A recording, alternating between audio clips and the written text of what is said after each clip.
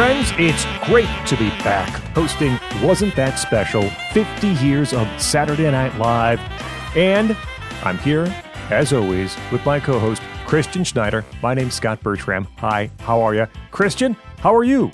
I'm good, not to be confused with Christina, E. Buzz Miller's comely sidekick, played by Lorraine Newman in a very tiny dress. You are much smarter and have a better voice than Christina. Are we calling this 50 years of SNL or 15 years of SNL? You see what I did there? Ah, yes. For you keen listeners who have been with us and subscribe, and by the way, you can subscribe over at wasn'tthatspecial.com. We ask you to. We I don't want to say beg. That's too strong of a term, but you know, we strongly encourage you to go to wasn'tthatspecial.com. Join us on a monthly basis, save some money on an annual basis, or be our bestest friends, be an executive producer. Anyone who joins up gets an EPUB copy of Christian's book, which is hilarious and funny and wonderful, and a whole lot of extra stuff too, like emails with all of our innermost thoughts about these sketches. You'll see links to clips from the show that we're talking about, also contemporaneous writings. We really try to be full-service providers as we review these seasons. But as we review these seasons, keen-eared listeners, Christian, might have noticed that in our Season 15 episode, we did not talk about one specific episode that technically exists outside of Season 15. It was aired before the season even began, and it was a celebration. So this episode is a small, focused look at the SNL 15th anniversary show. Yeah, there's not a whole lot going on the 15th anniversary show because there's only 15 years that they have to cover, but we thought it was important to at least make mention that it exists and give us the chance to kind of comb through the first 15 seasons of SNL and the first 15 episodes of Wasn't That Special, because we will pick out some of our favorite things coming up here in a bit. But first, I think we're going to talk about the special itself, which is interesting because it is mostly clips from the 15 years. There are some interstitial monologues in here and there, but mostly it's just kind of an excuse for Lorne Michaels to get all of his buddies together, all the old cast members and some other various and sundry celebrities in a room wearing tuxedos and interacting. So that's where we are. And this ran in the September before. It actually ran the season right before the 15th season started.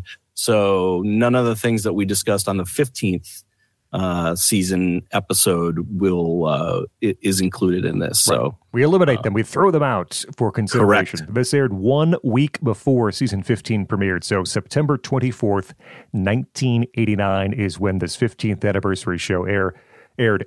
As Christian said, a lot of previously viewed material. And to me, it's a little weird. It's not like the 40th anniversary special, which I guess we'll talk about in 50 weeks from now, something along those lines, where they do a lot of sketches. There's a lot of new stuff. There's a lot of people returning to the show to be on once again. This is a compilation clips from various shows, and then compilation music guests, and then compilation political humor. And it is, as you allude to, sort of an excuse for Lorne to get his friends together and celebrate SNL. We should say something about the position that it's in, because it's the first time that I can remember, unless I'm forgetting something, Christian, where SNL sort of steps back and applauds itself, and is in a position where they can applaud itself, right? The first 5 years fall apart when Lorne leaves. You get the Gene Domanian year, which is just awful. Dick Ebersol's years are somewhat year to year in terms of whether or not a show is going to be renewed. Dick leaves. Lorne comes back. Season 11, pilloried by many. This is sort of the first time that they take a breath and exhale and say, whoa, okay, I think we're coming back for season 15 and probably 16. We're kind of on solid ground. People think we're funny. All right, we've done a good job. Let's look at what we've done over the past 15 years. There is that sense to it, which I think is why perhaps it relies so much on the past, because it was an opportunity for them to say, all right, we've done all this stuff. It was pretty good, and we don't think we're going away anytime soon. Right. There was no sense in doing a 5th anniversary special because at that point, the show was seemed like it was on its last legs. And the same thing after the 10th. There was so much uncertainty with Lorne coming back and the whole 10. You remember the 10th season was the one with Billy Crystal and Martin Short and all of that. Right. And we're going on into the 11th, which had a fairly underwhelming cast. So there were no guarantees that this show was gonna go on. So it would have been stupid to have a 10th anniversary special and then the show gets canceled a year later. But this show, we're coming off of season 14, which we both agree is the greatest season to date. So the show is on firm footing. You've got a killer cast. Within a year, you're going to start adding more to that cast. And the show's off and running. So they finally decided to celebrate once it was clear it was going to keep going on. There are, again, just a handful of new comedic moments on this show, and I'm not even sure we need to talk about all of them because some of them are so brief. There's a Chris Guest and Martin Short thing that comes and goes and isn't all that funny anyway. But how the show begins, maybe we start there and sort of hop around where we want to. The show begins backstage. We see Kevin Nealon, Victoria Jackson standing there speaking in whispered breath, in awe of all of the stars around them. Dan Aykroyd, Steve Martin, Billy Crystal, and they say, can you imagine, actually they use the phrase, being a fly on the wall, which is most appropriate these days. Yes. Can you imagine being a fly on the wall for those conversations, all that comedic genius, all those funny guys? I can't imagine the jokes that they're trading in the conversations. And then they take us inside this conversation with Aykroyd and Steve Martin and Billy Crystal. And what they're talking about is the points that they got paid on their last film and how the studios are screwing them out because they're taking a deduction of this on the director's salary and not giving them back-end points. And it's all about the business side of things, not the comedy side of things. What I'd give to be a fly on the wall for that conversation. So sure, I was getting gross points, but it was adjusted gross, based on a 20% distribution fee. No. Wow. Listen to this. Disney gives me 50% of the net, but then they claim the director's gross as production cost. God, what a horror story. Do you guys still read the scripts that you're going to do? This is great. Everybody's here. Look, isn't that Joan Cusack and Sam Kinison? And that's where we transition from that conversation into Lorne's office, where Lorne and a guy named Chevy Chase are, of course, if anyone knows SNL lore, eating popcorn in Lorne's office. There's always a fresh bowl of popcorn in Lorne's office. Yes, and then you have, let's see, Piscopo's there, and a shirtless or a sleeveless Piscopo showing off his guns. Piscopo, yes, this is the era after Piscopo left the show where he got jacked and kind of may have ruined his career at that point. Chevy wants to go on. They give him a helmet. He does a bit where he walks amongst the audience and trips, and he's wearing a football helmet because they're afraid he's going to fall. And then he has this bowl of popcorn that he dumps on a very famous person. And that person is Donald Trump, who was in the audience for the 15th anniversary special. And then Chase, there's some special effect, some stuntman involved where he falls all the way down the stairs, down to the stage, and then he emerges from a door to say, I don't know if he says live from New York, but that was his usual deal. But yeah, and so then we're off and running. Well, one thing we should note during the opening credits is all the famous people, everybody's back except for one very big name, and that's Eddie Murphy. And instead it says Eddie Murphy's entourage, who would in fact appear later on with Mary Tyler Moore. Eddie Murphy didn't come back for this. There was some bad blood apparently between Billy Crystal and Eddie Murphy. Billy had done a Playboy interview in which he said something about, I think, Eddie's stand-up not being funny. It's something along those lines. Eddie took very personal offense to this, and when the invitation went out from Lorne, Eddie came back and said, look, if Billy Crystal's there, I'm not coming. And Lorne said, well, Billy's already accepted. Like, I invited him and he's coming. And he was not going to cancel Billy's appearance on the show. So Eddie said, okay. I'm not coming. And so they sort of wink at that in the opening credits by saying it's not Eddie Murphy tonight, just Eddie Murphy's entourage who will join us on this 15th anniversary spectacular. So we should mention that Tom Hanks opens the show with the monologue, which he, again, sort of with a wink says, it's always the weakest part of the show. And so he does the standard generic rundown. It's going to be a fun night. We've got a great musical act. The kids here are all very funny. That sort of standard patter he delivers as he starts the show. Convey the following information. How great it is to be here. How great it is to be in New York. What a week it's been. How the people are all around here are all a little crazy. And what a great show we have because we have a great musical guest with us, and so stay tuned. So, anyway, it is great to be here. Oh, New York City. Oh, the cast, the crew. Oh, what a week it's been. We have a great Prince is with us. Paul Simon. It's gonna be a great show. And then we kind of get into a clips package. He's talking about the first 5 years of the show. And so basically they run through a bunch of the most famous clips from the original cast. Of course, we get the News for the Hard of Hearing. We get Belushi as Beethoven. Landshark is in there. Father Guido Sarducci. There's a weird bit where they actually include a piece from the Ruddles movie, which I thought was kind of strange. Like, that's not even an SNL property. And yet they put that in the best of for the first 5 years. You know, Jane, You Ignorant Slut is in there, Olympia Diner. I'm sure you were happy that Theodoric of York was in there, the Nerds. But yeah, so we hit all the highlights of the first 5 years, which if you want to go back and listen, we discuss at length in the first 5 episodes. It's probably worth it just to deal with these 3 montages here. A montage for the first 5 years, a montage for the second 5 years, and a montage for, I guess, the last 4 years, technically, since it only runs through season 14. This first one is pretty bulletproof. I mean, you're dealing with the first 5 years, and so just about everything chosen here is stone cold classic type stuff.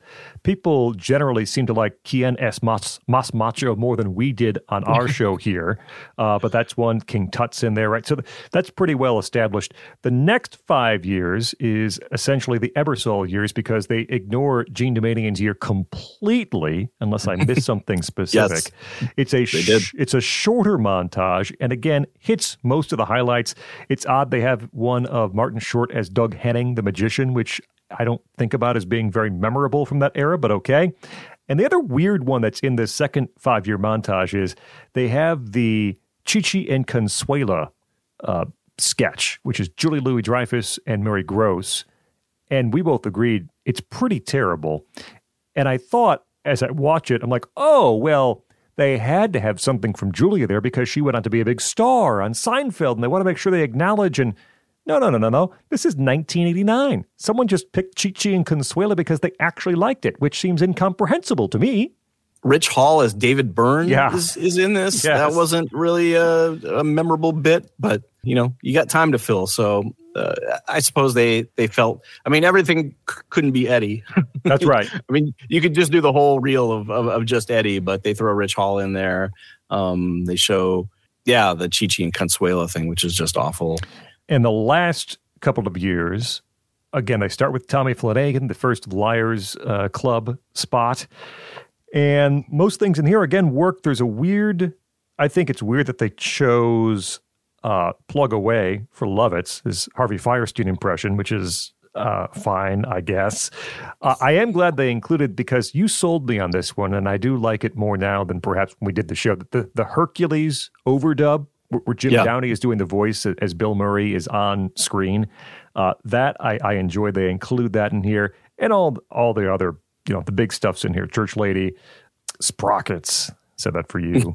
Derek Stevens, Tonto and Frankenstein and Tarzan.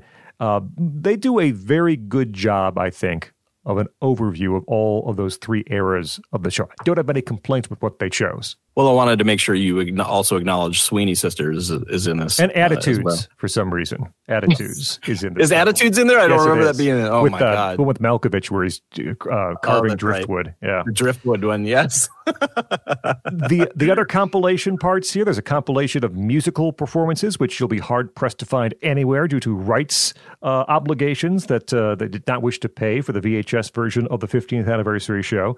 So there is a montage of a whole bunch of musical acts. There's a montage of political humor, which I thought was haltingly short. Dennis Miller comes out, does an introduction for politics at SNL. Like, yeah, there's lots of politics. And there's 1, 2, 3, 4. There's four moments from 15 years. I thought that was odd and unusual. And then we need to talk about, I think, these other two montages, which are tributes to cast members who had passed away at this point. Gilda Radner, who gets an introduction from Jane Curtin and Lorraine Newman. And that's a very good compilation of clips from Gilda. There's Baba Wawa, there's Emily Latella, Nerds, Candy Slice, Bobby Farber, who is actually one of my favorite Gilda characters from that era. Very nice. And then the second one starts out odd and I think just underscores a point we make on the show. So there's a John Belushi tribute. Dan Aykroyd and Jim Belushi come out, and instead of being this heartfelt tribute to John, it ends up Dan and Jim settling scores. It just clanged. I think Bob Woodward is a main target because of his book Wired, and they're just saying, hey, people have written a lot of bad stuff about John, and it's all not true, and they're jerks, and they have no talent, and they weren't here, and they don't know what happened. And that's how they intro this montage to honor John Belushi. Okay. You know, a lot of things have been written about this show and the people on it. Most of it laid down by unfeeling, unqualified personnel. The fact is, with John, his work speaks for itself. Bigger and louder than words written by these transitory specks. And the fact is that those who were here know and will always know. Those who weren't here will never know and will be forgotten.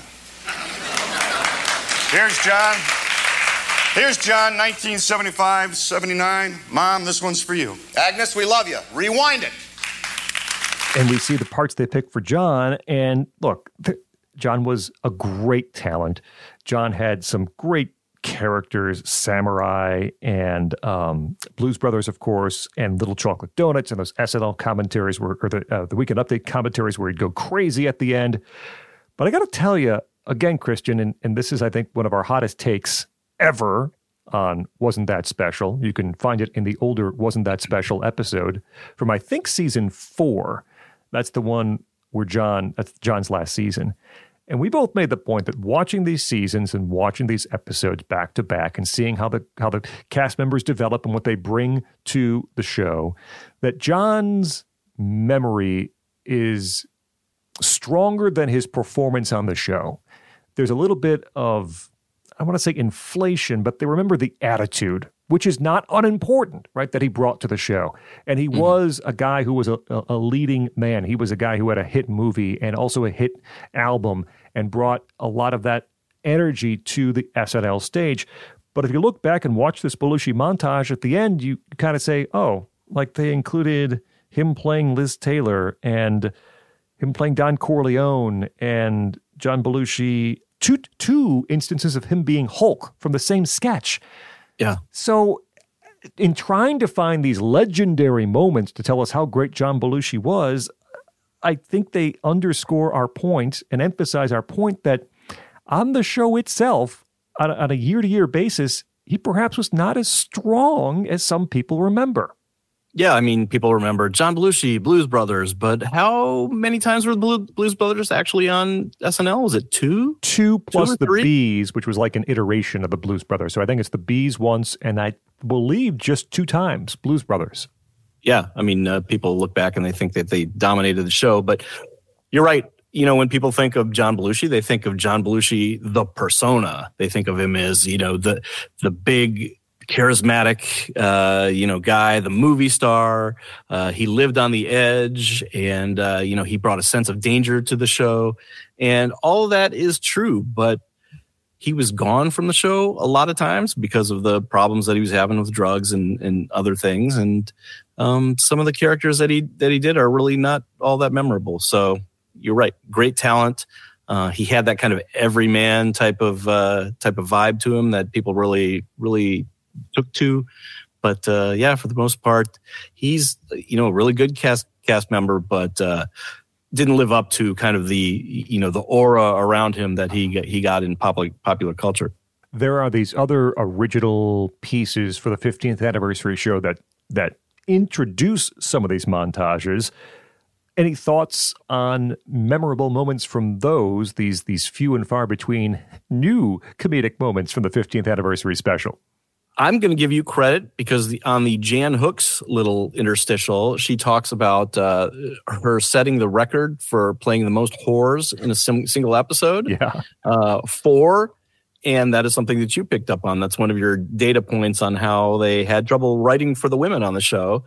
And so she obviously noticed it, and you noticed it well before that she pointed it out. So kudos to you on that one. I played 4 of them that night. A high-priced call girl, a Mexican puta, a wartime trollop, and Jessica Hahn, who, although technically not a whore, was deemed acceptable by the judges.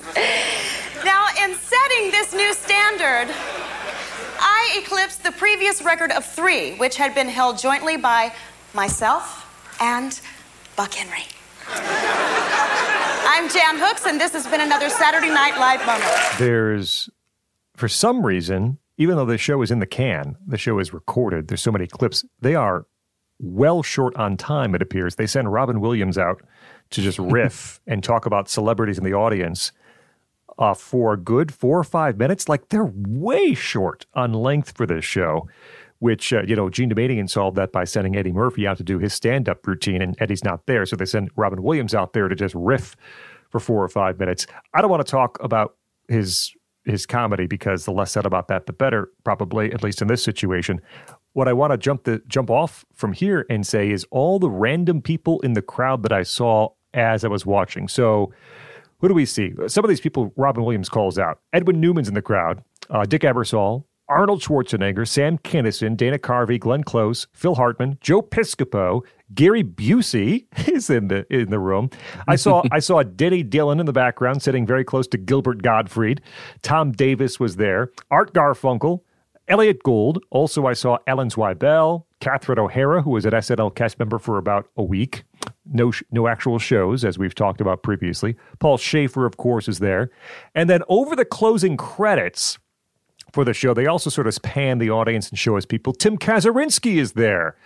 Jim Belushi, Mary Tyler Moore, Martin Short, Victoria Jackson, who looks embarrassed to be on camera for some reason, Lorraine Newman, Joe Piscopo, Dana Carvey, and then there are 2 people that I think I know who they are, but they're obscured by the credits and very quick cuts. I think that's Howard Hessman. I think that's Howard Hessman. And then twice. The very last person I think is Robin Duke. Is it Robin Duke? I think it's Robin Duke. You're a resident Robin Duke fan, so perhaps you can tell me whether or not I'm right. I think that was Robin Duke. So they did get a lot of people in the room for, again, what amounted to them watching a bunch of clips on a screen. Joe Piscopo on a recent podcast said that Robin Duke was a genius, so I feel vindicated. I am basically Joe Piscopo at this point. I think we've had the same career. So, yeah, there's some other weird stuff going on in here. There's a Gary Weiss film in here for some reason. I have no idea why. Who advocated for the Gary Weiss film? That's my question. I mean, they're running short, and they have a Gary Weiss film in there. Seems like they could have filled it with something else better than that. But the Compulsion commercial is in there. We both like that, but don't consider it necessarily an all-time classic. Yeah, it's just kind of weird all around. What's interesting is going to be how many people were in the crowd for this one that won't be invited back for the 50th. Yes. Not enough room.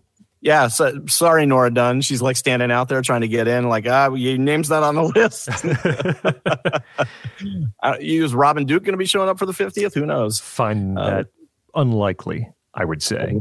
Right. One of the things that the people who have been to the show say that it's a very small Studio 8H is very small, and you can't fit a whole lot of people in there. So it's a pretty small guest list. But now, Two new performances here for the show. Prince performs Electric Chair, and Paul Simon does Still Crazy after all these years. Yes, can't get enough Paul Simon. And you can't find the Paul Simon piece on the VHS release either, which, I mean, come on. Paul Simon's been on SNL 87 times, and he can't license his stuff for a silly VHS release of an anniversary show. Come on, Paul Simon.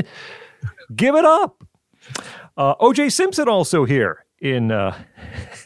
He's remembering back in his moment on the show, which actually he tries to put off on Walter Payton because he says it's the first instance of a black man kissing a white man on network television.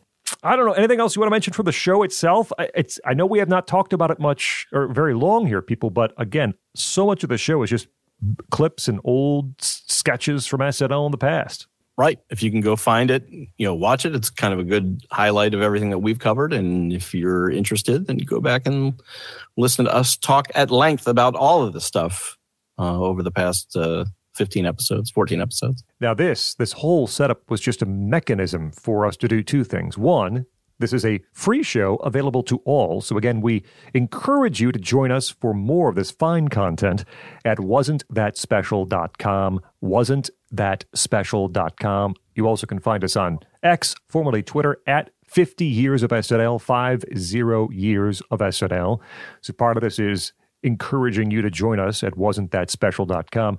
But the second part of doing this is the opportunity for us to also take a brief look back at the first 15 years of SNL, the first 14 years. You know what I mean.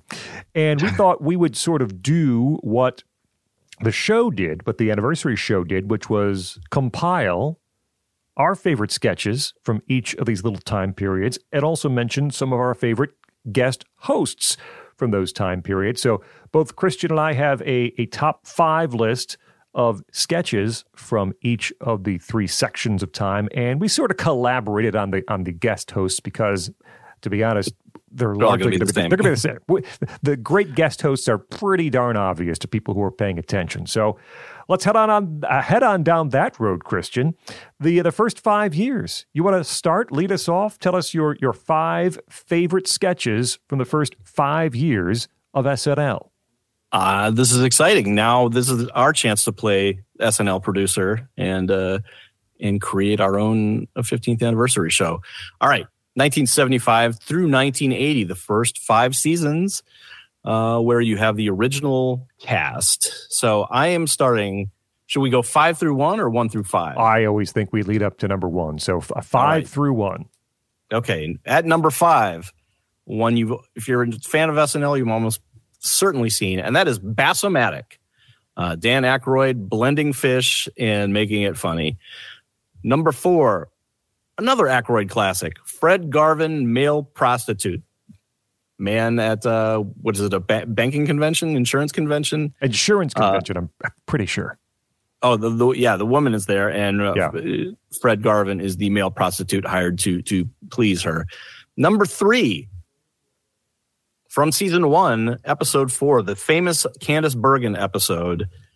She introduces this man as a genius, and he walks out on stage and proves it. She actually says, some people call him a genius. I'll let you make the decision.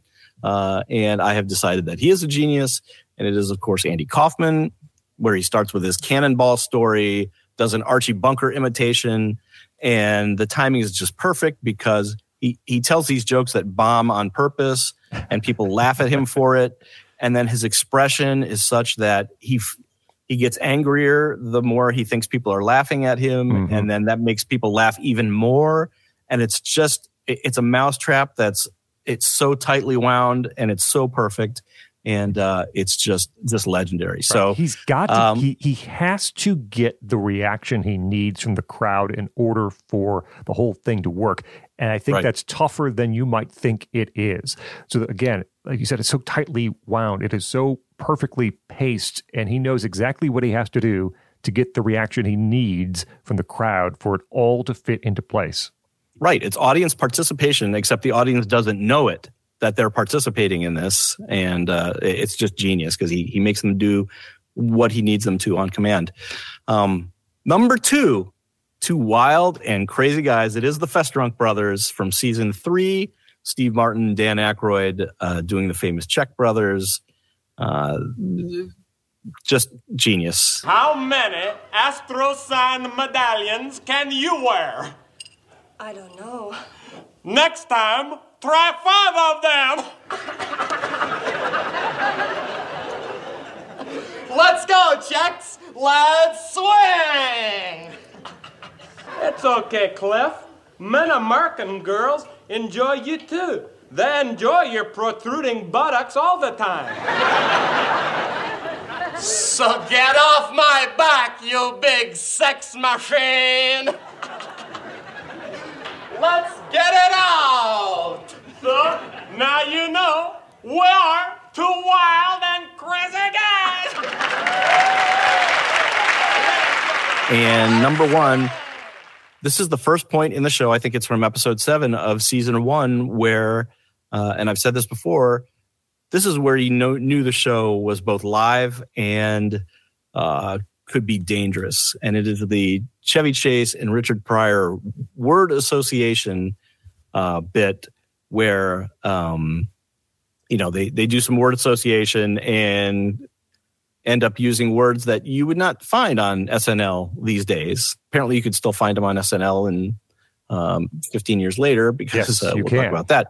But so it's just a brilliant sketch. It was actually written by Paul Mooney, a writer who Richard Pryor had actually brought with him. And it's just, it hits all the boxes. It's social satire. It's dangerous. It's hilarious. It's everything that SNL could be in this one sketch. And it's really what I think set the show off. So those are my top 5 for the first 5 years. All right. I think we've got one crossover. Not too bad. I'll start with number 5. And it's a 5th season sketch. And in looking back and reviewing for this list, I was reminded that while the 5th season was pretty darn uneven and had more, let's just face it, bad moments than maybe the other 4 seasons combined, except for season 1, the heights were still pretty darn high. And the one sketch that I recall loving is First He Cries. Yes. With Bill Murray. And his wife is diagnosed with cancer. And instead of focusing on the woman and what it means for her and her trials and tribulations, the attention focuses on him and what it means for him and what it means for him that he can't touch his wife's breasts anymore. And they got a ton of complaints about it. I think Lorraine Newman also didn't love the sketch. But it's people who I think, I'll be generous, are just misunderstanding the humor in this sketch to turn the focus completely around and make the man the victim, the man who is the one going to be affected, the man who is going through the worst time of his life, the worst part of his life because his wife has breast cancer, is very funny. It's very funny. And Bill Murray plays it very well. I think it's so well executed and a great part of season 5. That's my number 5. And there are still websites that are misunderstanding that. Yes. I saw one just the other day. Like, did SNL go too far on this? It's like, you have to see it, and you can't say it's offensive because it's not offensive. You have to understand what they're satirizing. You can say it's not funny, that's fine, but those are two different things. Is that your only one from season 5? That is, as I look very quickly, yes, my only one from season 5. Okay, I definitely thought you were going Lord and Lady Douchebag on that one. That was number 6. Literally, I have a number 6 right next to douchebag on my notes. It's true. That's not your shopping list, is it? It's not. No. Okay, good. So that one just missed. Number 4 is the Consumer Probe sketch with Dan Aykroyd and Jane Curtin. And this is the bag of glass sketch and the dangerous toys that are being sold as Dan Aykroyd tries to explain them away in that perfectly smarmy character that he played in many iterations during those first 4 seasons on the show. And Jane, again, doing her perfectly straight and sort of anchor to a sketch that she did so well during those first 5 years on the show. Wonderful back and forth, and Aykroyd just sells everything in the Consumer Probe sketch. Number 3 is Fred Garvin Male Prostitute. Another Aykroyd sketch, and one that is just as good as you hope it would be. That is one of the sketches that was seared in my memory from having watched SNL reruns on, back then, was it MTV? I don't recall who even had the rights. It may have been, or VH1, MTV aired those SNL first 5-year reruns late in the night. I recall seeing Fred Garvin, Male Prostitute, and that hooked me. Holds up, outstanding sketch. Number 2 is one that you didn't have on your list. I'm certain you will not be surprised it's on my list. I very nearly put this higher, but I could only make it one higher. So I very nearly made it number 1, but there's one that's just a slightly better. But season 1, and it barely involves any actual cast members, but Buck Henry, as the host of Talk Back from season 1, was a revelation. I had never seen or heard that sketch before. And it's very quickly, you can go back to our season 1 episode and hear a full breakdown. But Buck Henry plays a TV talk show host who's trying to get the phones to ring and can't. And so he starts with something very, tax rates. I can't remember what it is. And then eventually gets more and more desperate and more over the top in his, I love Soviet communism right here in our backyard. I'm for it. Give me a call. Talk back. And he can't get the phones to ring. And that manic energy that Buck brings to that role, it's perfectly written, wonderful escalation, laughed my ass off. Great sketch. Talk back. I, Frank Nolan, am ready to talk back to you in support of spending federal funds to bus known Soviet communists into your community now, to teach your children and to live in your house whether you like it or not.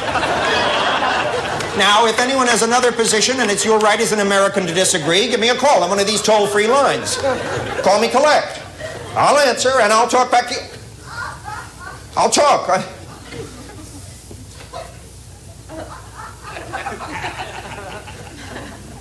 How about this? Killing puppies. It doesn't bother me. Number 1 from the first 5 years, Theodoric of York, the medieval barber who also serves as the bloodletter for the community. This is one where Steve Martin's involved. Just about the entire cast is involved. It works on multiple levels, from just being funny based on what you see, but also being funny, taking the shots at, we thought it was just humorous, but now we know it's a tiny frog that lives inside your stomach, or whatever they were saying. It's a wonderful sketch, extremely funny, and I think that's from season 3, if I'm not mistaken, which is the greatest season from these first 5 years. Theodoric of York, outstanding. Well, let's give her another bloodletting. Brunhilde. Yes, Theodoric. Take 2 pints. Yes, Theodoric. Will she be all right, Barber? Well, I'll do everything humanly possible. But unfortunately, we barbers are not gods. Medicine is not an exact science, but we're learning all the time. Why, just 50 years ago, we would have thought your daughter's illness was brought on by demonic possession or witchcraft. But nowadays, we know that Isabel is suffering from an imbalance of bodily humors, perhaps caused by a toad or a small dwarf living in her stomach. One note on both of our lists. How many appearances did John Belushi make on all 10? Is he? I think he's in Theodoric of York, but only briefly, in Theodoric right? of York. Yep. But he's a bit player. But other than that, I think he goes 0 for the other 9. True. Well, again, sometimes we know what we're talking about here on Wasn't That Special, 50 years of SNL. We also wanted to run down our favorite guest hosts from these first 5 years. As I said, we pretty much collaborated on this because the answers are somewhat obvious. Candice Bergen, who helped rescue the show very early on in that first season. Elliot Gould, who not just hosted an Emmy-winning show, but also one of the very first sort of complete shows that SNL had. Buck Henry, of course, is on this list. Steve Martin, of course, is on this list. Very few did it better than either of those two guys. And at number 5 is a name that I was not very familiar with at all before. we started watching these shows. Richard Benjamin hosts, I believe, twice during these first 5 years, both times outstanding and both times bringing a lot to the sketches he's in. He's my fifth choice as we pick 5 hosts from these first 5 years. So we are close. I would swap out Richard Benjamin for a member of a comedy troupe that is my absolute favorite, and that is Monty Python, and who essentially becomes kind of an unofficial cast member at some point, and it is Eric Idle, who hosts a couple times in the first 3 seasons, and just slides in there. He knows exactly what he's doing. They're doing kind of what Python did, so he knows how to chew a scene and make jokes and all that kind of stuff. So I would swap in Eric Idle for Richard Benjamin. Also, I just saw something. We just watched a sketch where Elliot Gould is introduced as being one of the Five Timers Club, a member of the Five Timers Club. I would have guessed he hosted maybe twice. I don't remember him hosting 5 times. Well, don't forget episode 1 of season 6. That's true. Okay, so all right, maybe 3 times. I would have never guessed he hosted 5, but good for him. So the second 5 years, season 6 through season 10, is where we head for sketches and hosts. And again, if you want, we're going to try to move through this fairly quickly. If you want a more detailed analysis of these sketches and some thoughts on what makes them so great, head back to our older episodes, which you can get at wasn'tthatspecial.com. All right, that's what we're here for. Second 5 years, I guess I'll lead off here with my 5 sketches. Number 5, just making the cut, is that brilliant firing line sketch with Robin Williams as William F. Buckley and Eddie Murphy as the guest. And it doesn't really do it justice even to try to explain it here in a short amount of time. But the hook is that they're debating the fact that black men are more flammable.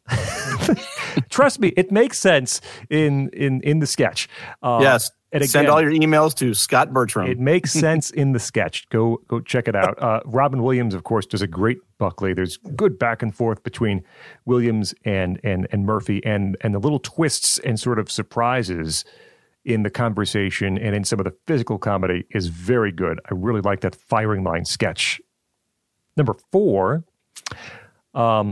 is one that is, you had the prior sketch in the first 5 years as sort of, well, it's live and anything can happen. Well, it's live and anything can happen also applies to Club Doolittle, which on paper is probably not going to sort of, oh, wow you. Oh, yes, that's fantastic. But in execution, the way that Murphy delivers the lines, promoting this sort of podunk club that he owns, and Piscopo's in it, and they start throwing food and cake at each other, and it devolves just to the point where the ridiculousness all sort of makes sense and converges upon itself. And you can't watch it without laughing. You cannot watch it without having a literal LOL. And so Club Doolittle makes my list at number 4. It is pure joy that you can't get from scripted television because you know it's all happening there at the moment. It's lightning in a bottle. The Club Doolittle.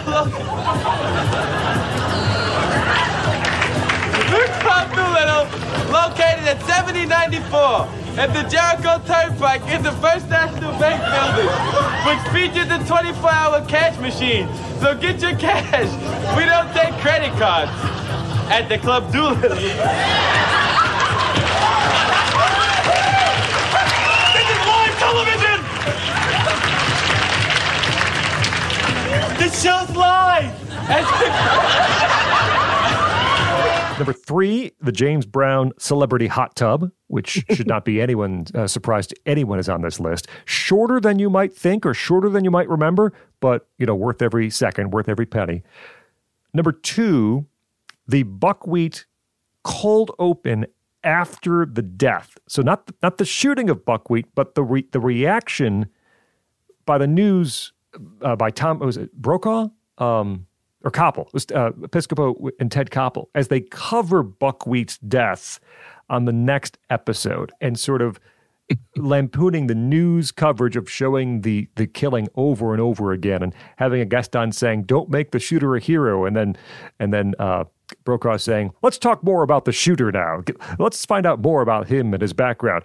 It's very well done. And people remember the shooting, and I don't know if they remember the secondary sketch as well, but it's excellent.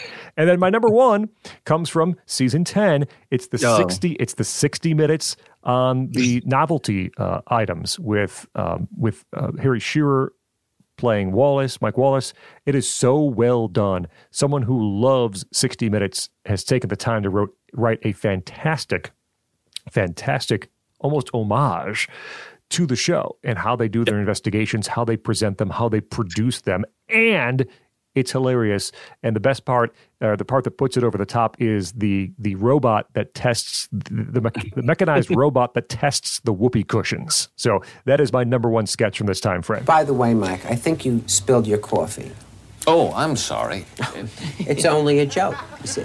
And you believed it because it's a Minkman product. All right, that's very believable, spilled coffee, gentlemen, but why should anyone watching care whether their $5.95 dribble glass is the best in the world?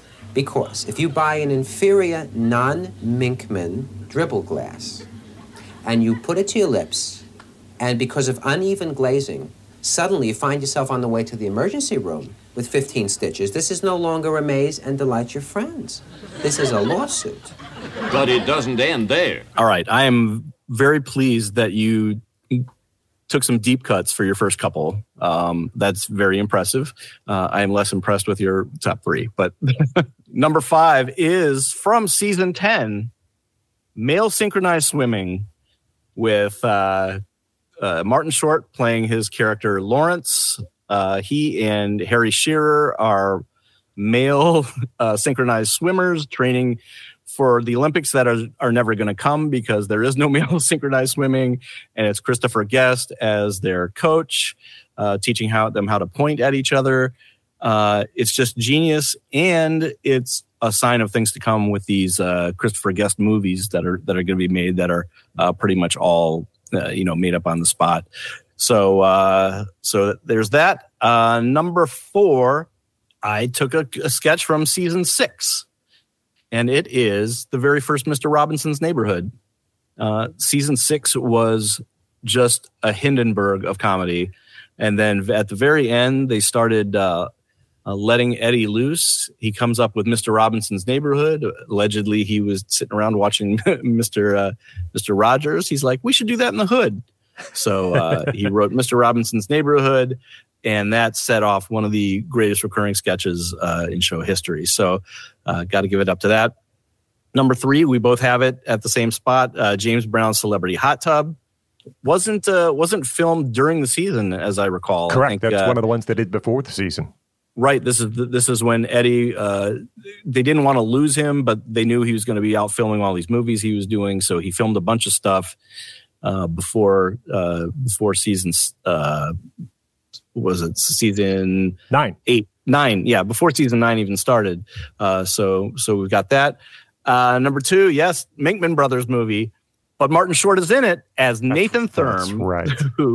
So just as the icing to this incredibly funny sketch, you throw in Nathan Thurm, who would go on to be one of my favorite characters throughout the season. So, and then number 1, I'm taking them all. I'm pulling them all into one sketch. The assassination of Buckwheat, just the genius in how, they filmed it and then they keep going back to it. And it's prescient because it tells you how the media are going to cover stories pretty much the way they still do now, where, they just show it over and over and over again. And they have people on talking about, things that they have no idea what they're talking about. And and they do milk it a little bit near the end with the Buckwheat stuff. I mean, they kill off Buckwheat, and I think I looked up Eddie Murphy played Buckwheat more after he was dead than before. So when Buckwheat was assassinated, it really the public really wanted to see more of it. So, but that's my number 1. In the deranged mind of the killer, he truly believes that if he killed someone famous, he'll become famous himself. And unfortunately, certain irresponsible members of the media are only too eager to turn these assassins into instant celebrities. Thank you, Doctor. Let's take a look at the man who killed Buckwheat, John David Stutz. John David Stutz, the man behind the gun.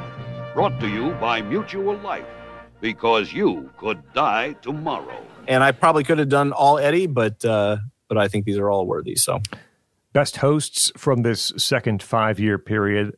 Stevie Wonder, just outstanding. Stevie Wonder is fantastic. Yes. Edwin Newman, big surprise, but so fantastic. And the Suicide Hotline nearly made my list. Outstanding sketch. I thought Howard Cosell checked off the boxes to complete the job as host very well. George Carlin, in his second appearance as host, so much better than his first appearance, and he turned out to be a pretty good actor. And then Sid Caesar, for somewhat, I would say nostalgic reasons, but Sid Caesar is one of the main reasons that SNL exists. People on the show, as it started, worshipped him, and even people on the show at this point on SNL worshipped him. You saw the love they had for him, the respect they had for him and his humor throughout the entire night, and especially during the good nights. And so he's my fifth.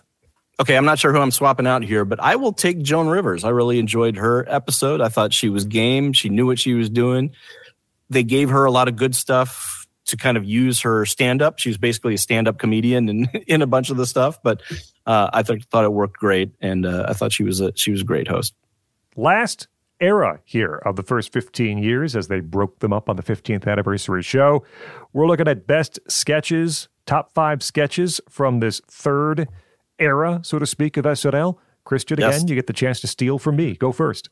All right, and we're only doing 4 seasons here, so my number 5. This is the first time I think I'm really going into the deep cut well, although it can't be that much of a deep cut because the 15th anniversary special that actually ran used this, and it is an Andy Breckman sketch called "You Can Pick Your Friends, You Can Pick Your Nose, but You Can't Pick Your Friend's Nose." And watching it on the 15th anniversary special reminded me how much I enjoyed this. It's from season 11, which is a pretty crappy season. So I figured I should have at least one in there from that season. Number 4, I suspect you're not going to have this on your list, but it is the first Sprockets, which is season 14. How could you think I wouldn't include Sprockets? You have a your story has become tiresome.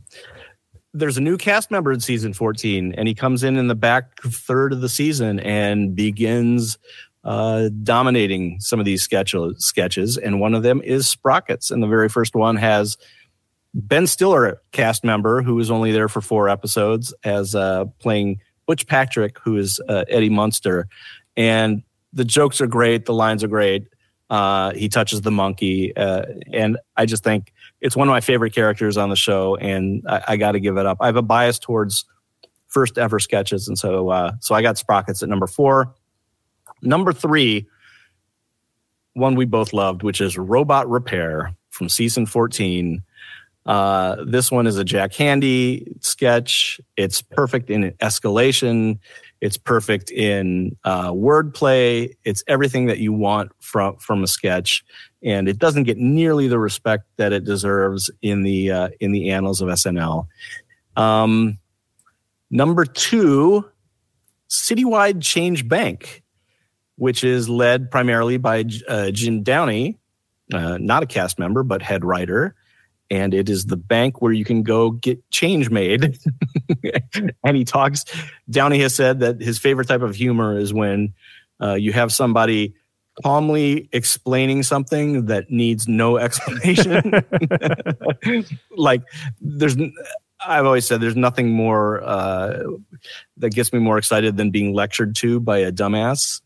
And this kind of feels like it. And so it's a great one. It's a filmed commercial. It's not actually even a sketch, but it's classic. I've had people come in with wrinkled $10 bills who want new crisp bills to put in birthday cards. And we can handle special requests like that, usually the same day. I just returned from a business trip to London, and all the cash I had was a £5 note. Citywide wasn't able to convert it to dollars, but they did give me 4 guineas, 2 crowns, 4 shillings, and 10 pence. All the time our customers ask us, how do you make money doing this? The answer is simple. Volume.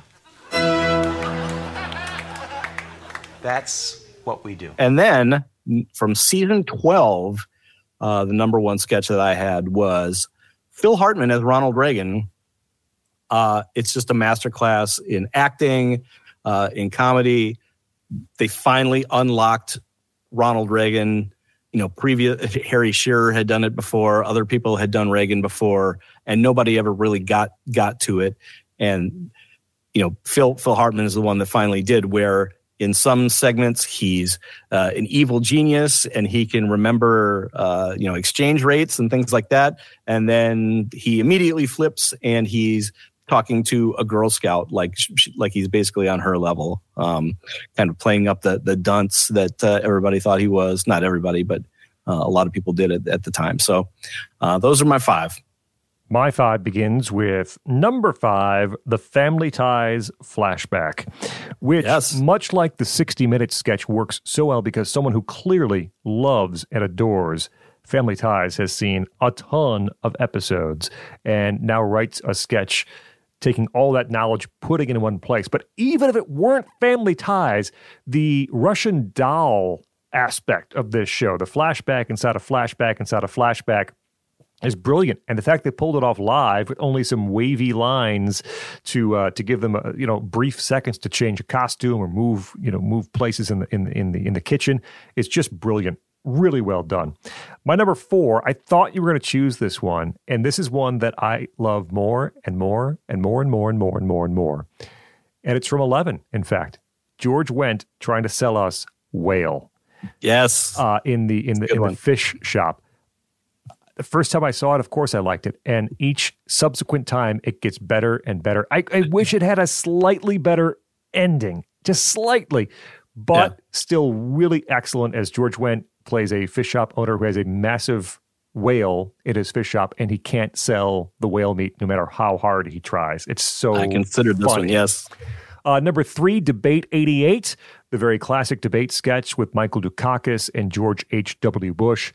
I said on the show, which you can hear again, wasn'tthatspecial.com, you could break this sketch into 5 different sketches and have 5 different 5-star sketches. That's how much good is shoveled into this Debate 88 sketch from start to finish. Simply outstanding, and the blueprint for debate sketches well into the future on SNL. Number 2, Robot Repair, which you already talked about. Brilliant Phil Hartman, brilliant Jack Handy piece. Everyone should see Robot Repair. And my number 1 sketch from this era, maybe appropriately we end this way, is your number 1 sketch from this era. Yes. I think it is the second greatest political sketch in show history. It is a monumental achievement for where the show was at the time and how much trouble they had finding the ears on Ronald Reagan. This was the first time Phil Hartman played Ronald Reagan, and he gives us Ronald Reagan mastermind. Again, start to finish, a brilliant job. This is Downey and Franken and a third writer. Is it George Weigel? There's a third writer involved in this one. I should have written it down. But just brilliant. Brilliant script, brilliant acting. All the supporting guys are fantastic. We have a Jimmy Stewart impression from Dana Carvey. Second greatest political sketch in SNL's history. Back to work!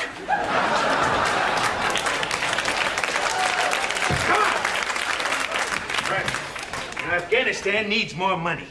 We've got $65.2 million tucked away in Zurich.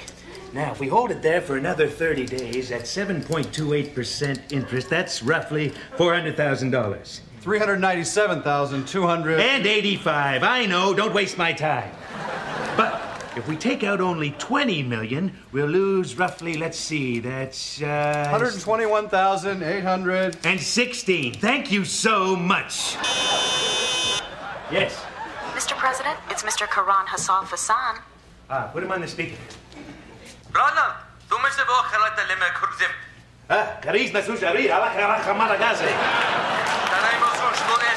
And if you want to know what the greatest one is, you're going to have to join us in the future at wasn'tthatspecial.com or keep up with us at 50 Years of SNL on Twitter or X, 50 Years of SNL. And Christian will close up this special show looking at the SNL 15th anniversary broadcast by listing our 5 favorite top 5 guest hosts from this last section of SNL history. And they had tremendous guests during this time. But season 15 is going to introduce a whole new set of great guests. So the next anniversary show, which I think is 25, we'll have other guests to talk about. These 5 years, though, there's a couple of no-brainers. Well, there's one no-brainer. Tom Hanks. He's on this list of 5, quite clearly. As I mentioned, we did most of this together. So I think on this list for me, Leslie Nielsen, who was a great fit and the writers knew how to write for him on the show. Yep. George Wendt was outstanding. John Larroquette, who's an outstanding actor. I'm a huge fan. I thought both of his appearances were great. And my last slot here goes to R.I.P., rest in peace, Mr. Carl Weathers, someone who I had virtually no expectations of as a guest host, and he knocked it out of the park. Carl Weathers was a fantastic SNL host.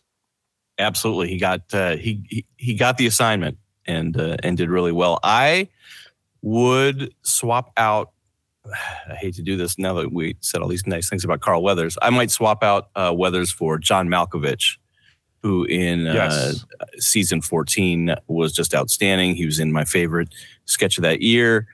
Johnny Canal, he was in a number of other things, and he just kind of has that kind of Christopher Walken creepiness and earnestness that I think plays really well off of the other craziness that's going on the show. So I'd go Malkovich. Speaking of craziness going on, I guess we'll just mention briefly one host who has been on often and is not on any of these lists, people might expect, is Robin Williams. And actually, he was in the sketch, the firing line sketch I mentioned previously. But I'm, my priors, I'm not a giant Robin Williams fan anyway. And while there were a few highlights from those shows, I think we both agree as time went on, the show ceded too much authority, creativity to simply allowing Robin Williams to be Robin Williams. So they underwrote virtually everything and told Robin Williams, go out and do your thing. And that led to some not great shows. Yeah, as you mentioned before, Robin Williams essentially became Lily Tomlin, and I noticed Lily Tomlin wasn't on your list. Yeah, the Robin Williams thing on the 15th anniversary special is less than stellar, but he gets to walk around and glad hand some celebrities in the crowd because, they end up short and he has to talk about them. So that's it. As Frank Sinatra soon would tell us, that's a sweat act. Which is perfect. Season 16 on the Sinatra Group. I'm going to use that line from now until the end of time. It is perfect. It's a sweat act. All right, there's the top 5 guest hosts from this last section of SNL. First 15 years, they went all right, Christian. Now we've got to do it 3.5 more times. But we'll get there. We'll get there eventually. For Christian Schneider, Scott Bertram, please join us at wasn'tthatspecial.com.